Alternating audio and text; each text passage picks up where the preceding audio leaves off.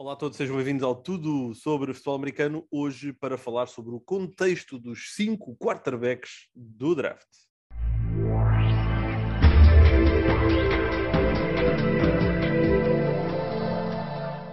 Olá a todos, muito bem-vindos a mais um episódio, meio de semana, e para falar de quarterbacks. Haviam 5 quarterbacks bastante falados, bastante badalados, uns mais do que os outros, contextos obviamente aqui também a serem importantes, e baseado o local onde acabaram por aterrar, vamos hoje falar um bocadinho sobre o que nós achamos e de que alguma forma o contexto pode influenciar aqui um bocadinho o seu futuro, a sua qualidade e, acima de tudo, quem se podem tornar na NFL. E, obviamente, quando falo de quarterbacks, falo de Kenny Pickett, primeiro quarterback escolhido no draft, Desmond Ridder, Malik Willis, estamos a falar de jogadores de terceira ronda, Matt Corral e Sam Howell, jogadores também escolhidos terceira, quarta, quinta ronda.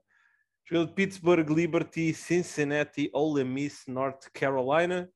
Pedro, qual deles é que queres falar primeiro e o que é que esperas um bocadinho do contexto que ele vai encontrar? Acho que vou começar até pelo que foi escolhido depois, pelo Sam Howell, que acho que é o que tem menos história, mas que tem uma história engraçada. Por quem? Então, se andarmos de agosto para trás, estamos a falar que estamos em maio, contra abril, contra 4 para trás, vamos dizer, bem, há 8 meses atrás, o Sam Howell era a primeira escolha do draft. Jogou uma época inteira, não fez uma má época para todos os efeitos e desceu 143 lugares no draft. Pá, Kaboom! Estás a ver? É É, incrível. é impensável, né? É É mesmo, impensável. é mesmo. Pá, mas é um bocadinho todo o hype que é feito também no pré-draft. No pré-draft em agosto e etc. Normalmente é feito por scouts que só veem a NFL, só veem college.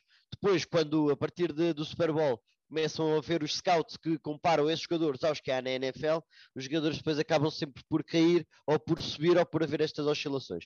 Por isso o Sam Howell foi simplesmente uma, um fruto do sistema que é os scouts dos profissionais começaram a ver e viram que ele não era assim nada do outro mundo. Contudo, acho que é melhor do que uma quinta ronda e acho que vai para um cenário interessante. Acho que não vai para um grupo de quarterbacks fácil. Duvido que o Carson Wentz seja um daqueles que pega nele debaixo da asa e diz anda cá que eu vou-te mostrar como é que se joga isto, até porque ele não sabe muito bem como é que se faz. Por isso, acho que não é o melhor cenário para o Sam Howell, contudo, para ter um sítio onde talvez corra mal o suficiente para ele poder jogar, eu acho que o Washington é um desses sítios. Sim, eu também eu gosto do contexto para onde ele foi. Desconhecia por acaso todo esse hype que estava daqui a falar e da queda que teve, mas é normal. E este draft ensinou-nos uma coisa, que é não comprar as narrativas e os espelhos de fumo todos que andavam aí a advogar.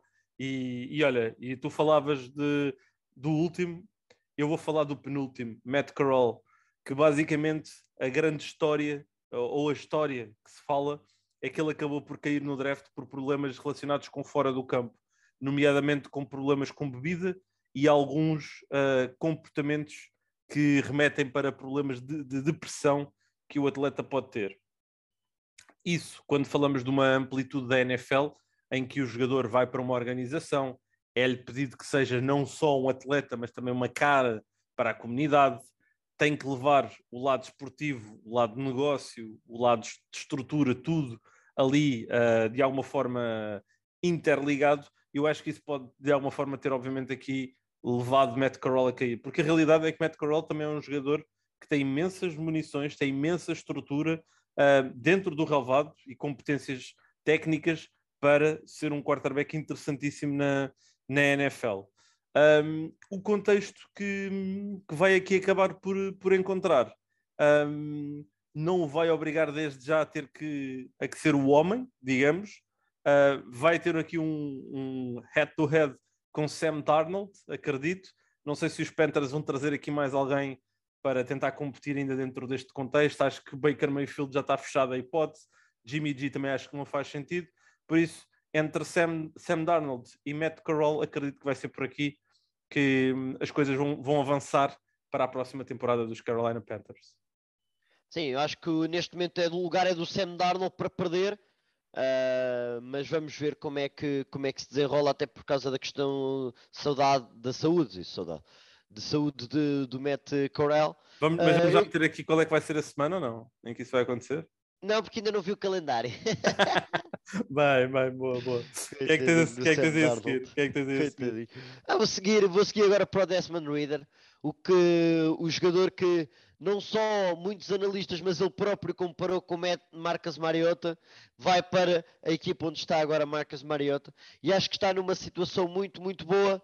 É um bom atleta, é um excelente líder, tem uma capacidade acima da média de ler e fazer as progressões, pode não ter talvez a melhor colocação de bola, mas eu acho que isto também pode ser trabalhado. O Josh Allen trabalhou isto e eu acho que ele pode fazer isto, não começando na primeira época. Portanto, meter-lhe um chamado red shirt, em que ele não joga esta primeira época e deixa o Mariota brilhar, até para ver o que é que tem no Mariota, e depois, ou mais para o final da época, se tiver tudo a correr muito mal, ou na época seguinte, começa-se a passar para o Desmond Ridder, que, a meu ver, tem mais potencial que o Mariota, mas a realidade é que também não se vê um Mariota a jogar há muito tempo.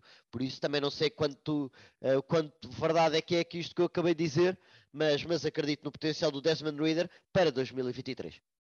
Sim, Desmond Ridder para mim era o quarterback que eu gosto mais em termos de teto, de todos os que tive a oportunidade de avaliar.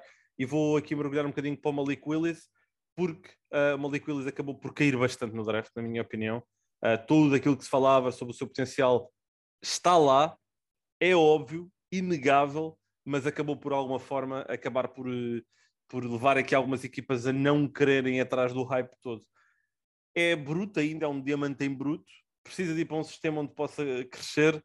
Não acho que seja em Tennessee, digo já, não acho que seja em Tennessee. Não gostei nada das declarações de Ryan Tannehill pós-draft, a dizer que não sente que é a sua missão ser um mentor de Malik Willis, mas se ele aprender algo comigo, está tudo bem.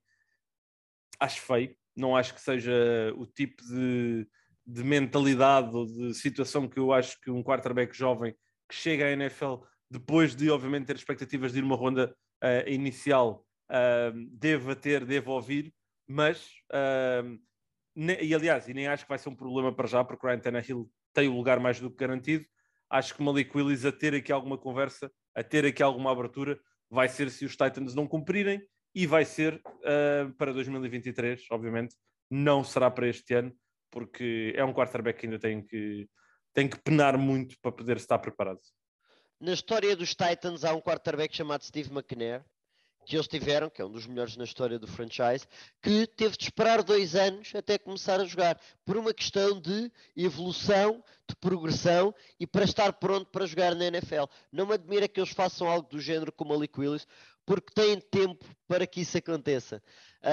Ryan Tannehill, é verdade que comprometeu no último jogo, mas não é um jogador que comprometa todos os jogos, até porque não é esse o game plan, e por isso acho que podem tranquilamente jogar com o Malik Willis na sideline durante 1 ano, ano e meio, 2 anos, o que seja, até ele estar pronto para assumir a equipa. Em relação às declarações do Tannehill, é claramente alguém que não queria que isto acontecesse, até porque sabe o dinamismo do Malik Willis, mas já agora, deixa-me pegar nestes os 4 e dizer que para eles é perfeito terem sido escolhidos de terceira, quarta e quinta ronda. Não há pressão nenhuma.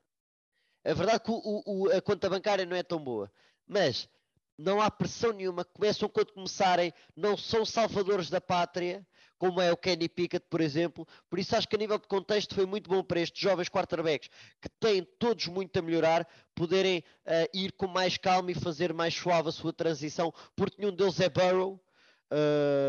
Para conseguir chegar e brilhar. Justin Herbert é diferente, até porque muita gente achava que ele tinha a melhor arma, não tinha, mas pronto, nenhum destes é Burrow, nenhum destes é Justin Herbert, por isso é muito bom para estes os 4 que ficaram mais atrás de poderem crescer e fazer o seu caminho.